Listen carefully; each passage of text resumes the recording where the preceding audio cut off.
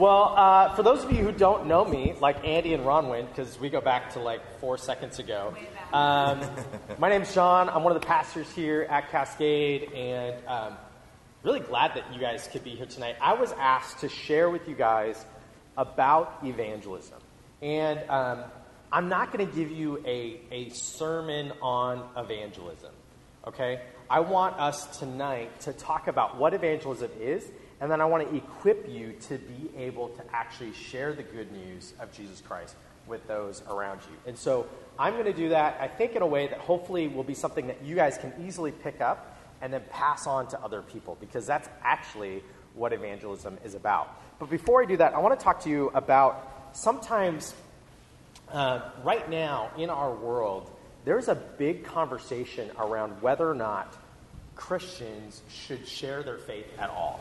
I don't know about you, but like it used to be growing up that your faith was supposed to be kind of your private, personal faith that really is only something that's for you and your individual self and your family, and that wasn't supposed to be something that you shared with others. But I think that what we find is actually if we read Scripture, that's a really hard viewpoint to justify. And we're going to look at some verses tonight that talk about exactly why that is. But beyond that, though, our culture kind of has this postmodern mindset that really says, like, your truth is your truth and my truth is my truth, and you should not push your truth on me because my truth is my truth and your truth is your truth. And so how can you evangelize? Why would you try and evangelize me if that's actually pushing your truth and your beliefs on me? You shouldn't be doing that in the first place. Has anybody ever run into that? Ever heard that idea? Yeah, okay. The thing with that, though, is it comes from a really faulty line of reasoning. Because if there is something that is objectively true, that means it's true for everybody, everywhere, at all times. And the Christian belief is what we call an absolutist point of view, an absolute view of truth, meaning that the claim that the Bible makes, that God makes about himself in the Bible, that we believe, is that this word, the Bible, is absolutely true for everywhere, for everyone, and for at all times. And so if that's actually true, then what is our obligation with that? Can that actually stand up to challenge and reason and argumentation? Do we actually have a leg to stand on for that?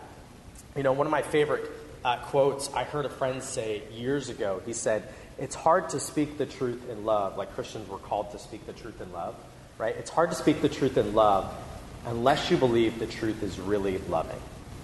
In other words, if you believe that the truth about who God is, about who Jesus is, and the claims that he made is true, then sharing that is the most loving thing that we can do, right? If the worldview espoused by the Bible is actually true, then sharing that is the most loving thing we can do. And pretending like it's not true would be the opposite of loving. And so for me, I had to go through a process. I don't know, how many of you guys kind of grew up going to church or kind of grew up with a family that believed in God and you were kind of raised in that? Okay, most of us did.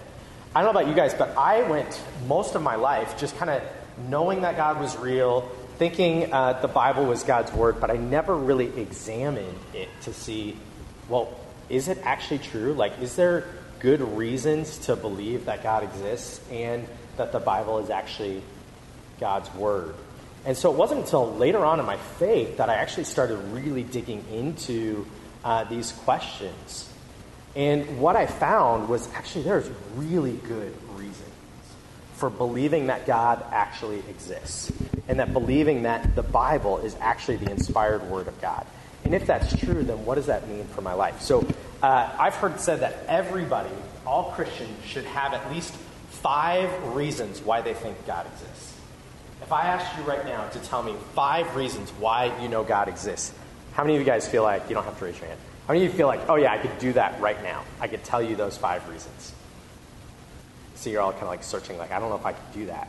Right? Because for the longest time, I don't know, for me, I fell back on, oh, it's just my experience. Like, my experience alone tells me that God is real.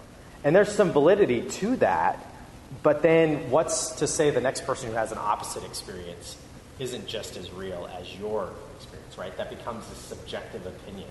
So for me, it actually took studying to see, does it actually make sense that God exists and that the Bible is actually his word? And so for me, I'll share a few of the reasons why I think that God exists. And I'm not going to go into these depth because it's not really what I'm doing tonight. But for me, I know that God is real because for me, one of the main arguments I go back to is what's called the cosmological argument. Does anybody know what the cosmological argument is or have heard of that? Okay, a few of you guys. Look at you guys, some apologetics fans in here, right? The cosmological argument has to do with the beginning. And basically, it starts with the idea that whatever begins to exist has a cause, right? It goes back to this logical idea that something cannot come from nothing, right? Something has to generate something in order for something to happen, right? And what we know is that our universe didn't always exist. If you look at any cosmological scientist argumentation from the world today, they all say the universe really had a beginning. And so what was the beginning of that? And what was the cause of that?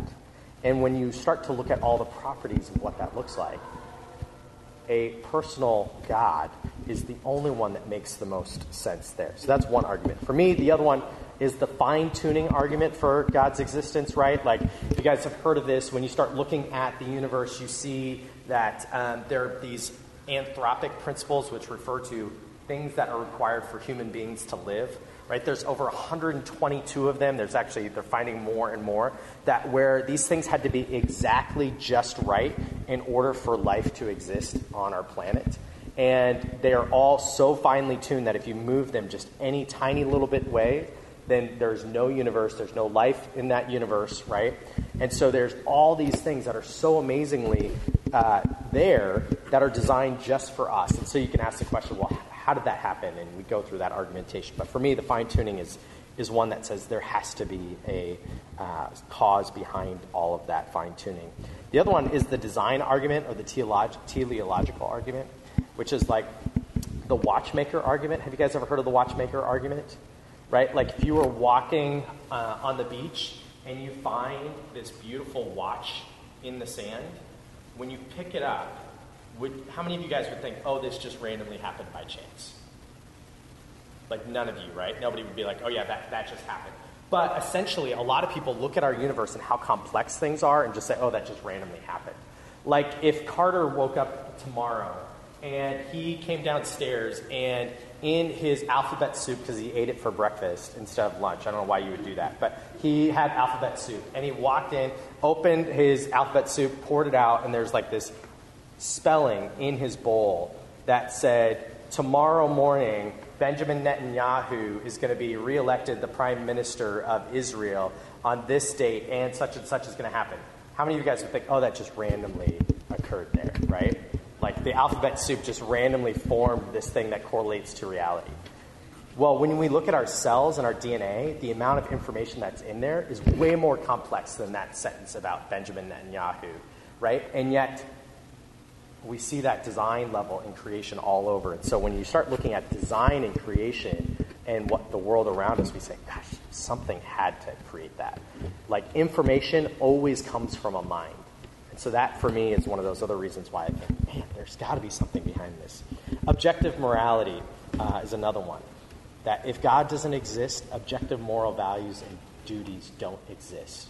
But we all know that there are some things that we know are always right or always wrong, right? Like everybody in here would say it's wrong to torture and kill babies, right? Would anybody here think that you could logically stand and say that's going to be an okay position for me to hold? Yeah, nobody's going to say that, right? We all would say, okay, we know that's true. So if there's even just one thing that everybody on the planet could agree is objectively true, then there has to be a lawgiver for that to be real. And so when we think about what does that lawgiver look like, it looks like what we would call God, right? And so for me, these are just a few of the arguments that I think about all the time that say there has to be a God behind the universe that we live in, right? And so if there's a God, then what does he look like? And then we start going to, well, what do we know about Scripture? Can we find evidence that supports Scripture? And the evidence for the reliability of Scripture is so overwhelming. It's crazy. Did you know that, like, if you stacked up all the copies of the manuscript evidence for the Bible, Old Testament, New Testament, if you stacked all those paper, and they're not all paper because they're made in different things, right? But all of those pieces of paper together, it would equal the height of 23 Seattle Space Needles of just Bible evidence of, like, passages. Isn't that crazy? No other ancient book has anything compared to that, right? And there's tons of other things. So when I start looking at these things, I'm like, yeah, God exists, and there's good evidence for me to trust this. So if that's the case, if it's true that God exists, and there's a lot more arguments there, and it's true that the Bible is reliable, then I have a choice to make. How do I choose to live my life? Do I choose to live my life in light of that knowledge, or do I choose to live my life in rejection of that?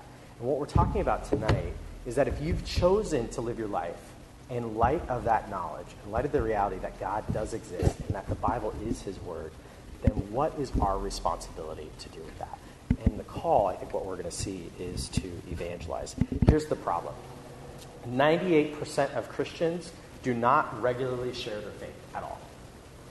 And worse than that, 95% of Christians will never lead another person to faith in Jesus Christ in their lifetime.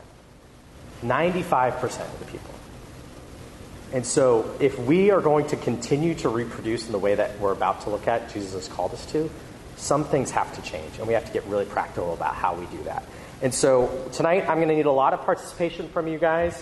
And so if you have your Bibles, make sure you grab them, open them. I'm going to ask you guys to read a little bit. So if you're willing to do that, do that. Grab your Bible app if you don't have that open already.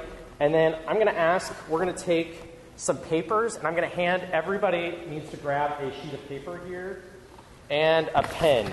So if you don't have a pen, I'm going to pass a handful to each side of the room here. Pass them. Take one, pass it down if you need it. Take one, pass it down. Okay. All right. Once you get that piece of paper, here's what you need to do with it. Okay? And you're going to be writing on your lap tonight, or on your neighbor's back, or on your Bible if you don't do that. So hopefully you have a good neighbor that'll let you write on their back. So, okay, if this is your piece of paper, right, like this, we're going to fold it like this. Is this hot dog style? Hamburger, right? The other way is hot dog and banana. What's the other way? Is hot dog. You never heard the banana one? All right. So you're going to fold it like a hamburger, apparently, so in half. So you have it like this, okay? So you want it to make it look like a card, okay? So pretend this is now one of those $8.99 American greeting cards that you get at the store, because it's now just as expensive to buy a card as it is to buy a gift almost. Yeah. Okay. All right, once we do that, I need somebody. What I'm going to do is you guys are going to be writing on these sheets of paper essentially what I write on the whiteboard tonight, okay? So what I want you to do is to number your pages. The first one's going to be a 1, and it's going to be 1 with a circle right at the top left of your page, okay? On the outside corner. Everybody got that? Courtney's still folding like hamburger over there? Okay? Okay, that's fine. So you're going to be a 1, and then it's going to be a 2 on this side, on the inside corner, and then a 3 over here, and then a 4. Yep. All right? Once you've done that, on the top of that first page, right next to that number, Matt, 28, 18 through 20. Okay? And what I need is 2 people to volunteer to read this passage for us. So if you're going to read, I'm going to ask you to stand up and read the passage, okay? So, anybody willing to stand up and read that passage? Okay, Christian. Okay. Matthew 28, 18 through 20. Go ahead and read it. And Jesus came up and spoke to them, saying, all authority has been given to me in heaven and on earth. Go therefore and make disciples of all the nations, baptizing them in the name of the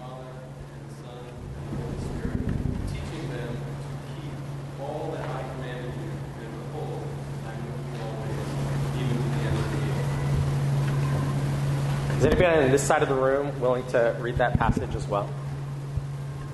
Okay, Kate, thank you.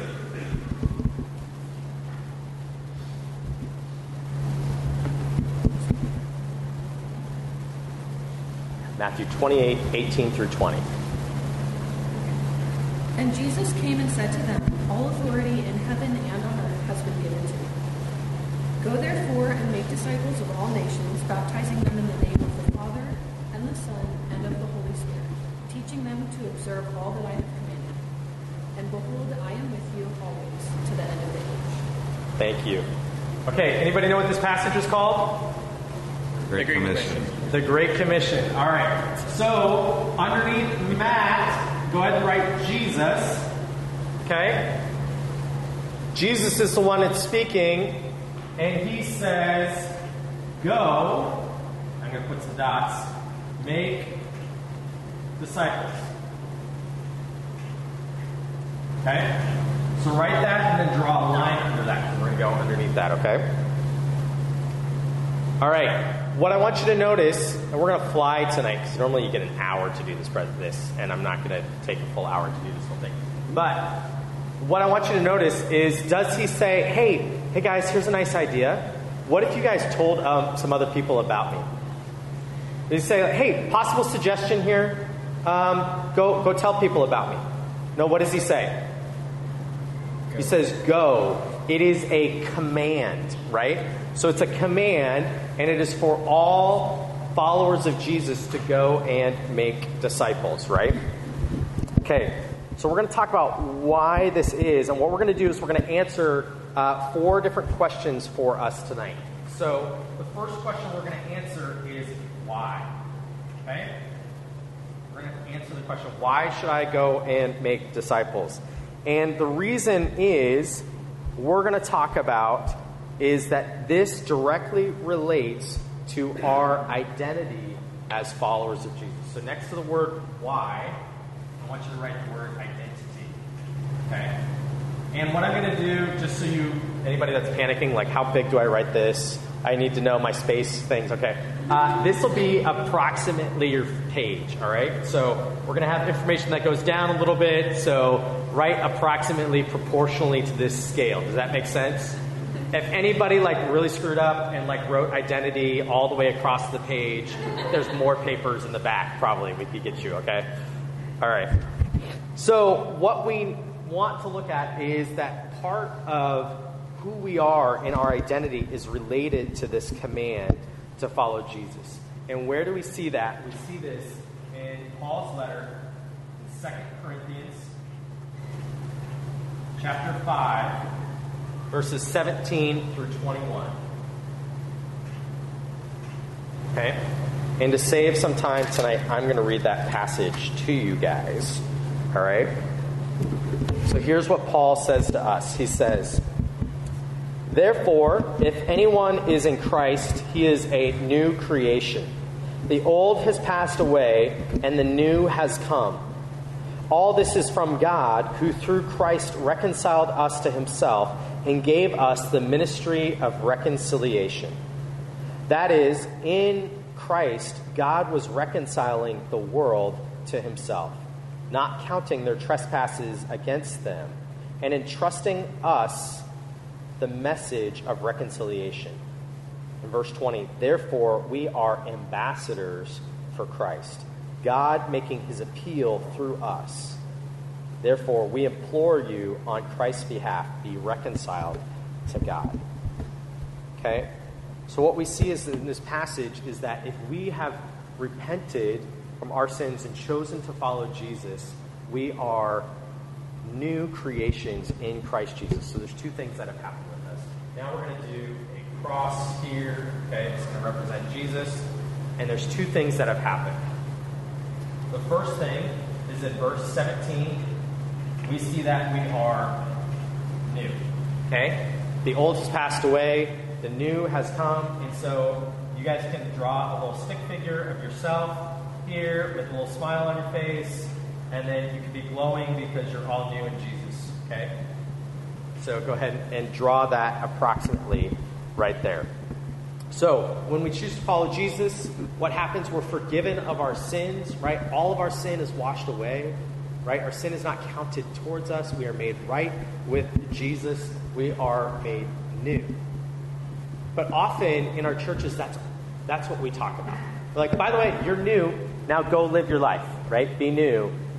But what we miss is the second part that really speaks to our identity in verse 20 right here, which says that now, this is verse 20. I'm going to have to read my handwriting all night, so I apologize. But we are now ambassadors. Okay, and then I'm going to try and draw a globe. If you could draw a better one, do it. Okay. I'm glad I didn't design yours because it would be really funky if this was the shape of the earth here. I don't think we have good axis rotation or anything like that. Okay, so this is the globe, right? We are called to be Jesus' ambassadors, right? What's an ambassador? Does anybody know? A representative, right? Somebody that goes forth from the message sender with a message to another group, right? So God has given us the role to be his ambassadors, take the message of the gospel to those around us, right? And so we are called to go and be God's ambassadors. And what I love this passage, which is just crazy, right? It says, God is making his appeal through us. Is that humbling to people? It's like, for me to think that, like, God said, hey, John, I want you to be the one who goes and represents me, this perfect, holy, all-powerful God, to the people around you. And I'm like, not worthy, not good enough, not well enough prepared, like all these reasons why I shouldn't be able to do that. But God is saying, I got this. I want you to still go and do this. Okay? It just blows my mind that this is part of God's design. So, but that is the call that we have been given, and it's been given to us for a reason. Okay, so now I'm going to ask you to flip your page over. We're going to go to page 2.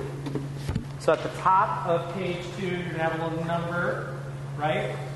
And what we're going to ask about is now, who should we go tell?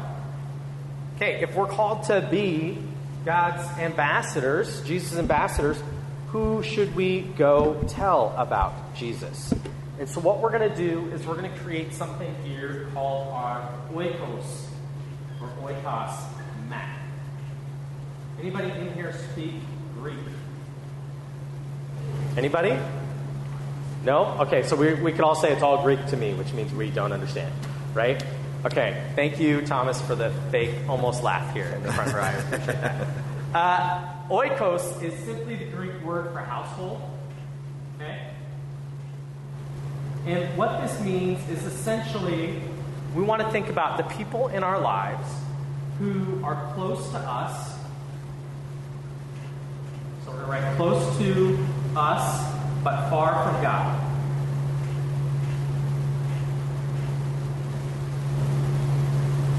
Okay? So what we think about is who in our lives needs to hear about Jesus, and who can we start thinking about that we could be thinking about sharing the gospel with. So what we're going to do is in the middle of your page, I want you to write your name. I'm writing my name. And then put a circle around it. Okay? And then what I want us to do, we're going to spend like 1 minute doing this. What I'm going to ask you to do is to think of 3 or 4 names of people that are close to you but are far from God. And so think about your family, think about your neighbors, think about people you work with, people you go to school with. Maybe you have a hobby that you're really into. Maybe it's somebody on that co-ed volleyball team that you play with or whatever. Who is it that you know that is close to you but far from God? And I want you to draw with a little bit more space around them. So like I'm going to put my neighbor Steve in, okay? And I'm going to put a circle around him. So spend about a minute thinking of 3 to 4 names.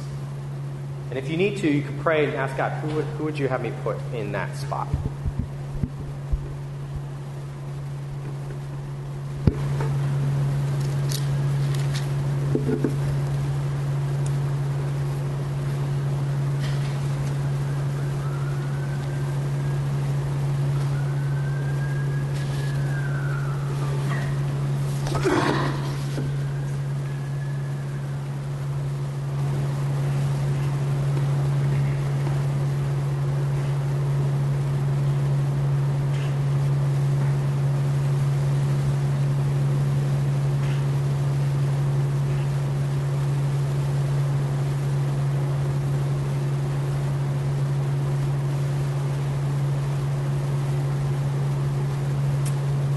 Okay, so for me, the people that God brought to mind and that I am thinking about is my neighbor Stephen, who doesn't know Jesus, my neighbor Gary, my other neighbor Mike, and our friend Dave.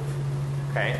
So those are people that I'm thinking about that are close to me, that I have some level of relationship with, but that are far from God. Because often when we think about evangelism, we don't often think about the people that are right by us, that God has put us in our sphere of influence to be able to have an impact in their life.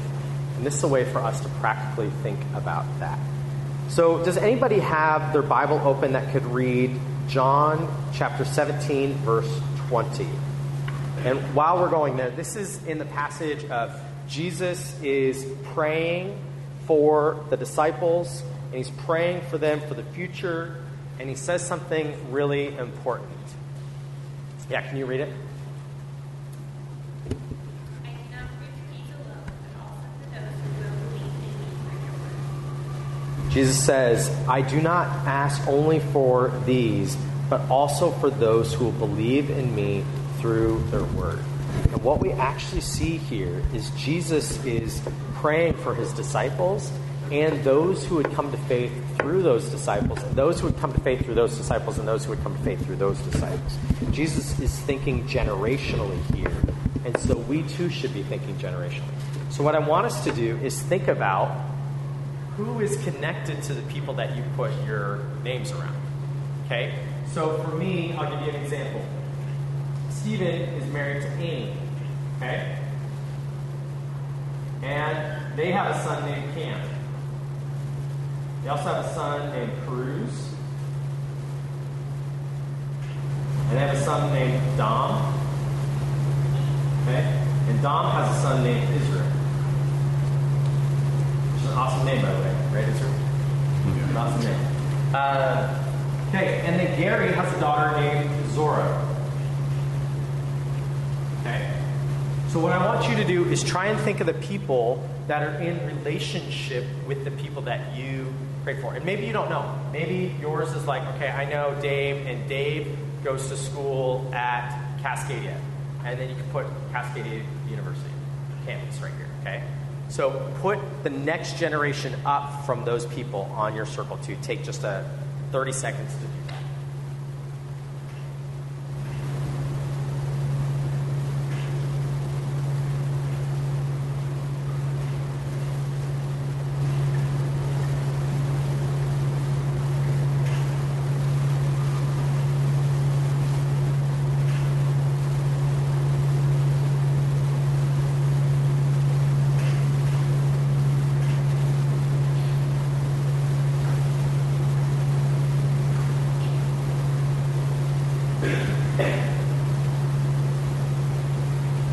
Okay, so in just about 7 minutes, I've now listed 1, 2, 3, 4, 5, 6, 7, 8, 9, 10, 11, 12, 13, 14 people in my life that need to know Jesus. Do you know that in the city of Monroe, when we look at average church attendance and patterns, if you added all the attendance of all the churches up combined, there's probably 85 to 90% of the people in Monroe that have, and that's Monroe city limits. So how many of you guys live outside Monroe city limits? A whole bunch of us, right? Okay.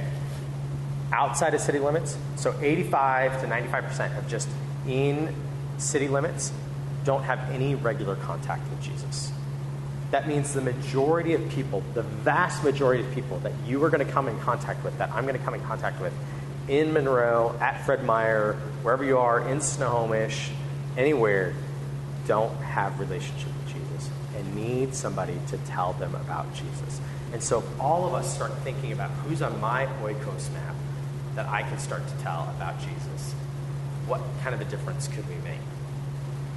So we're going to move on from this who and start talking about the what. So I'm going to erase this here, and we're going to move to the next page. So at the top of your page that says number 3 on it, go ahead and write the word what.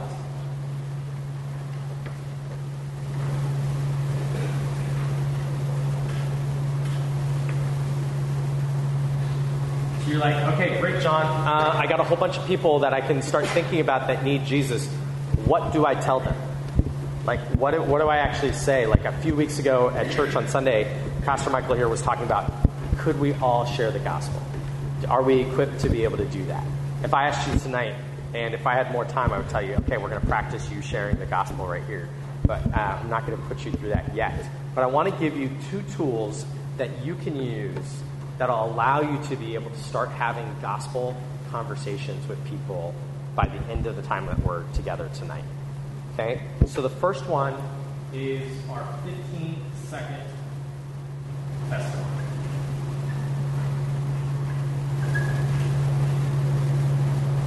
Okay, your testimony is just a simple way to share your story. It's just you talking about yourself and what God has done in your life. So we want to be able to do that in a really simple way. Okay? So what we want to do in a 15-second testimony is we want to have an introduction. Okay? And this is essentially your life before Jesus. Okay? So I'm going to put a cross in the center here. And I'm going to put an arrow this way. Okay?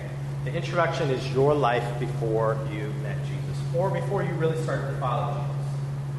And then after Jesus, this is your life afterwards. And then we're going to end with an ask. Okay?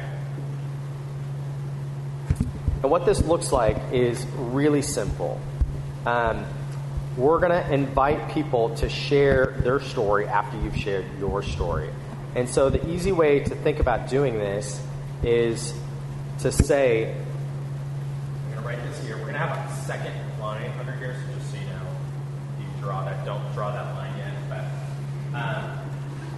we're going to write, I know, everybody's like, wait, I'm following all the directions. You can't do that to me. There was a time in my life. Okay? ... What we're going to do is come up with 2 words. Okay? Your 15-second testimony can talk about there was a time in my life when something was happening. Okay? And then you came to faith in Jesus. And then what happened? There's 2 other words. And then we're going to ask up above this, do you have a story like that? What we know is true about most people, even people who are like, I'm really shy, I don't want to talk. When you ask them questions about themselves and you start to share openly about yourself, most people will open up to you. And so what this can look like, and what I would say like in my life, is there was a time in my life where I felt really stuck. Okay? And I was stuck in my sin and the things that I was doing, and that led to depression. Because it's only 15 seconds and I'm not telling you everything that happened in here. Then, when I came to faith in Jesus, and what I found was forgiveness. And don't write these words, because this is my story, not your story. And freedom. Okay? There was a time in my life where I was really stuck. I was really struggling with things that weren't good for me. And it was leading to me feeling really depressed. But I heard about Jesus, and I trusted in him, and he gave me forgiveness, and I found new freedom in my life. Do you have a story like that? Super, super simple. Super, super simple. So what I'm going to ask you to do is just to spend like 2 minutes just thinking about this for a second. 2 minutes thinking about, what would you say? What would these 2 words be for you? What would these 2 words be for you?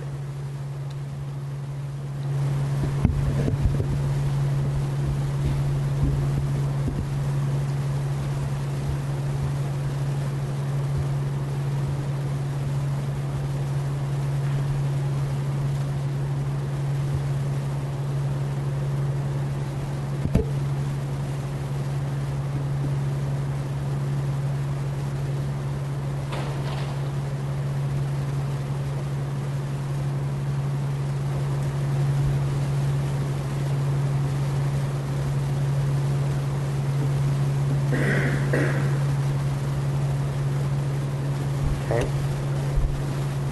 But what are the two words that describe your life after coming to faith in Jesus? And I realize we all raised our hands in here. Most of us grew up in the church. But I think what's true for most of us is that we've also had times where we've really dedicated our all to Jesus. Right? Like maybe you believed from a young age, but it probably wasn't until later on where life started getting a little hard. You struggled with some things that you actually said, okay, Jesus, I understand that. This is what my all-in moment was. What was that? What happened there? What did Jesus do? Take just a second and maybe come up with those words.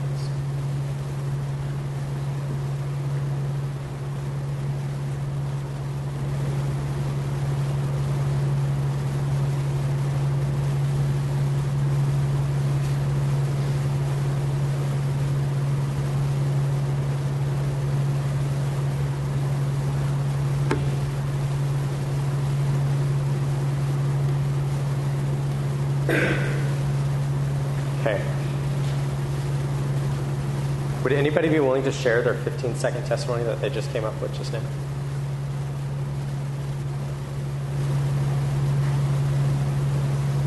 Ethan? Might as well. Okay, stand up. Alrighty, fair enough. Yeah. So there was a time in my life where I struggled with depression and had lost my meaning in life, despite having known God. But through his faithfulness to me, I was able to find purpose and to fully cement my faith in him. And then the ask. And the ask is so simple. It's, do you have a story like that? Right? You're not asking them to tell everything, but it's just a simple window into an opportunity for you to do that. Okay? So if we had time, I would ask you all to just partner up and share with your neighbor, like, what your 15-second testimony is. And we could each share those things that we have a sense as to, wow, this is like what it looks like for me to simply start sharing my faith in a really simple way. But do you see how simple that tool is? And you can just literally say, hey, do you have a story like that? Did that ever happen to you? Did anything like that happen in your life? Right? These are just sample words for you. Okay. Now I want to give you your next tool, all right? So the next tool, and I'm going to try and draw this, but again, I am not an artist at all. So Grace or somebody else should probably be up here drawing this. But I want to show you that you can do this too, even if you suck at art like I do, okay? This tool is called the 3 circles.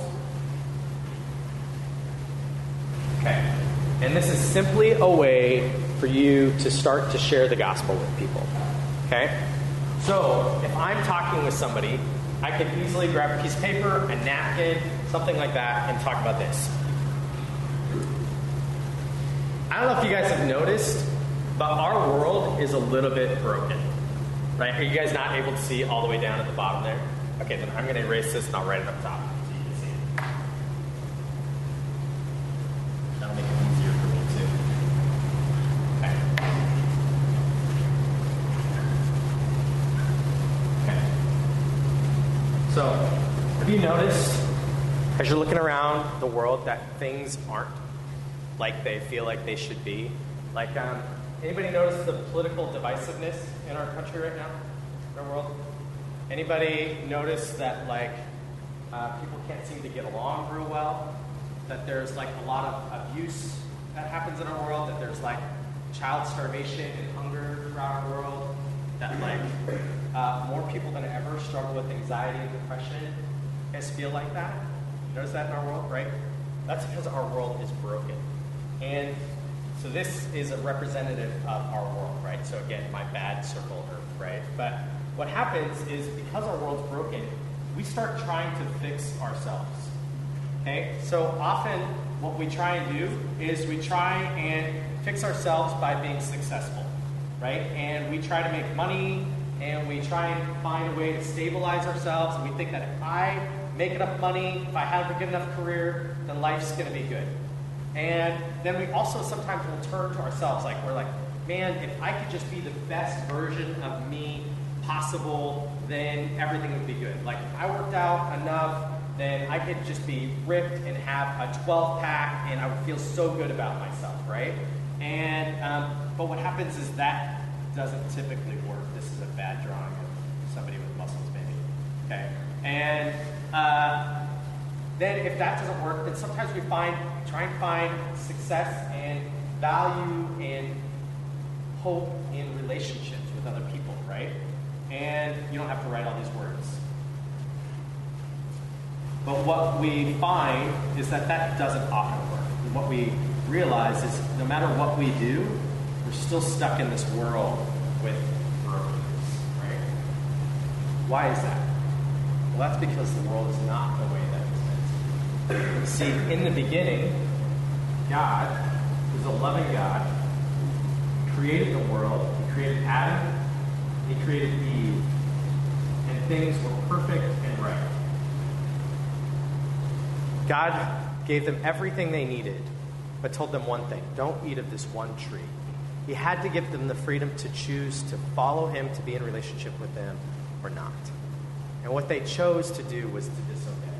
And what happened there is that brought in sin and brokenness in relationship to our world.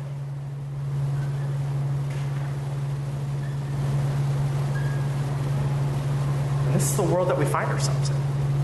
But all along, God had a plan to fix this. What God did is he came down from heaven, sent Jesus, his son, to die on the cross for you and I, to pay the price of our sin. Then he raised Jesus up to new life. And what he offers us is that if we would simply turn from our brokenness and repent and follow him, make him the king of our life, then he will forgive us and restore our relationship with him. That's the message of the gospel. Have you ever done that? Have you ever turned from your brokenness and sin and repented and made Jesus the king of your life? If so, then you've found the starting of that reconciliation, that restoration process. This 3 circles is a super simple way for you to be able to think about and to share the gospel with people around you. I've used this a bunch of times. You can write it on a napkin in a restaurant really easily, and you can fill in whatever you want in this brokenness. Whatever is broken that you see in the world right now for you. Whatever those areas are where you know things aren't right. Maybe you know the person really well and you talk about their areas where they feel brokenness. But this super simple area of just saying, this is what this process looks like. Does that make sense? Super simple. Okay, so we've talked about why we should evangelize, because we've been commanded to it, because it's part of our identity. As new creations, we're ambassadors. We've talked about who we should evangelize to, and we started to talk about 2 different ways that you could start that process. Now we need to think about, when should we do this? And honestly, none of what I've said before this moment matters if we don't do this part.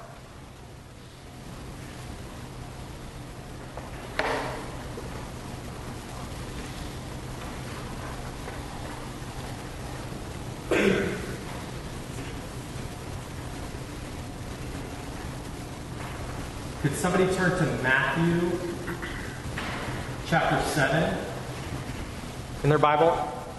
And we're going to look at verses 24 through 25. Or 24 through 27, excuse me. Anybody willing to read that passage? Linda, will you do that? Thank you. Matthew chapter 7, verses 24 through 25. Everyone then who hears these words of mine and does them will be like a wise man who built his house on the rock. When the rains fell and the floods came, the winds blew and beat on that house, and it did not fall, because it had been founded on the rock.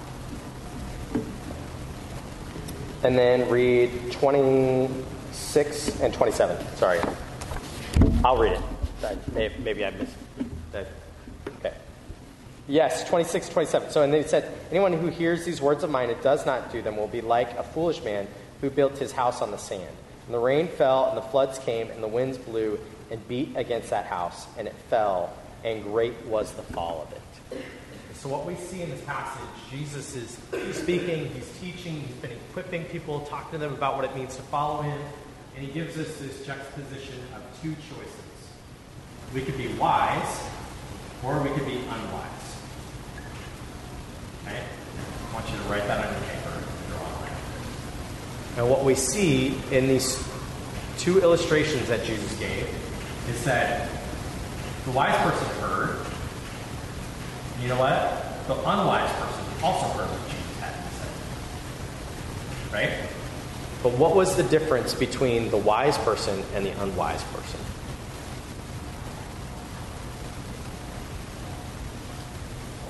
Everyone who hears the words of mine, what'd you say? Yes. The wise person obeyed. Thank you, Barrett. And the unwise person did not obey. And this is where we get that statistic of 95% of Christians don't actually make another disciple, don't actually share the faith. Many of us have a tendency to fall into this unwise category, that we hear the words of Jesus, but we do not actually obey them. And so what does it take for us actually to obey what Jesus has commanded us to do and to live that out? Here's where we're going to just be really simple and really practical. We're going to set some goals. Okay? So I want you to write, underneath here, we're going to write 4 goals. And I'm giving you homework. I'm sorry. Sorry, not sorry, as they say. Okay, so the first one, your first goal is to pray for your oikos man. And then I want you to set a time and a day to do that. What time, what day? Like maybe this is every morning at 7. You've got time to pray for the people and the names that were on your oikos map. And it's simple as saying, God, would you give me an opportunity to share the gospel for this person? Could they come to faith in you? If we all started praying for those names, there was 18 names on my list. I don't know how many of you guys there are in here tonight. If there was all 12 to 15 to 20 names on that list, how many more people we'd be praying that God would give us the opportunity to share the gospel for? How powerful could that be? The second goal is to share the gospel.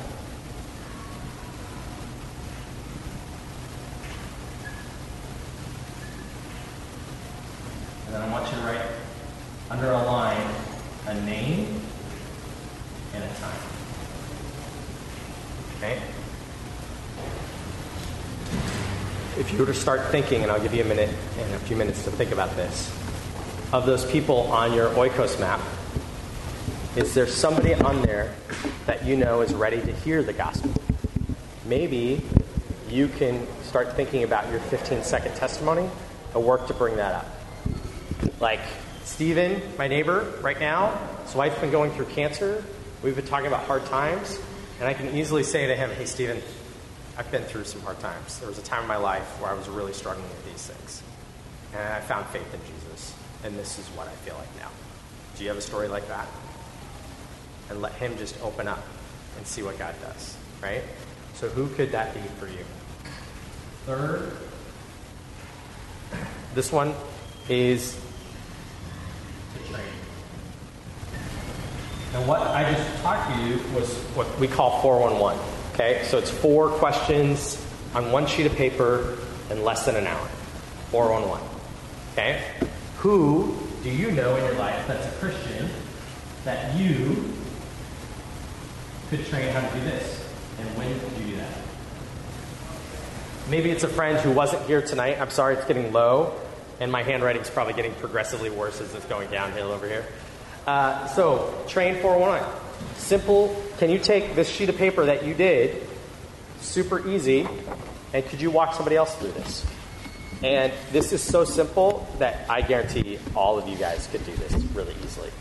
Who else could you train how to be a better evangelist after this week? And the last one number 4. And I'm sorry for those of you in the back, is simply continue or start to obey Christ. Okay? And that can be on a regular basis. Like, what does that look like for you? Do you have a time where you're reading the scriptures, where you're studying God's word? If you need a place to start, there's a really great resource on, I think it's obeychrist.com. And it opens up a document which teaches you how to train 411 and walks you through the commands of Jesus, the literal times where Jesus said, do this thing. And it's a really simple, easy study for you to start doing on your own or for you to take somebody else through. Does that make sense? What I'm going to ask you to do is just to take a minute and close your eyes at the start of it and then just pray, God, how would you help me to fill out these goals? Okay? And then I'm going to close us in prayer in just a second.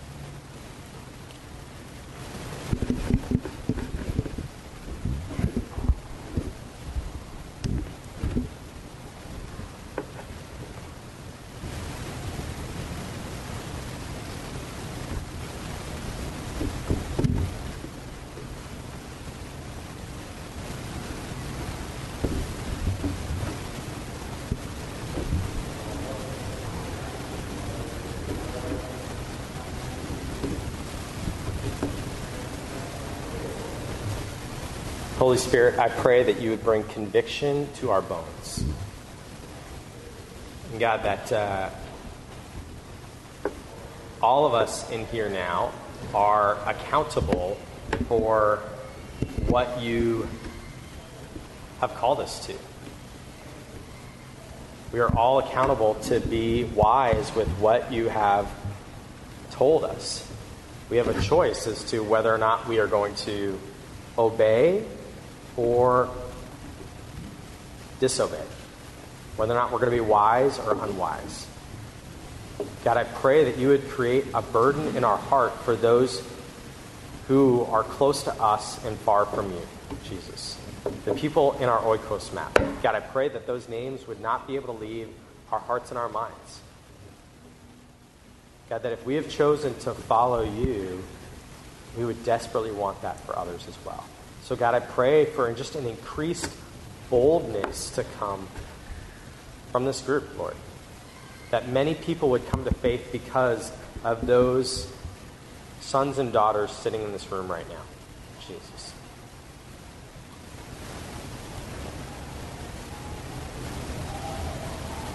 God, may we not be part of the statistic that does not pass on our faith. May we be faithful for what you've given us. God, I ask you for that. May we be faithful people to you, Jesus. May we be good ambassadors. Thank you for tonight. Thank you for your word and your grace in our lives, God.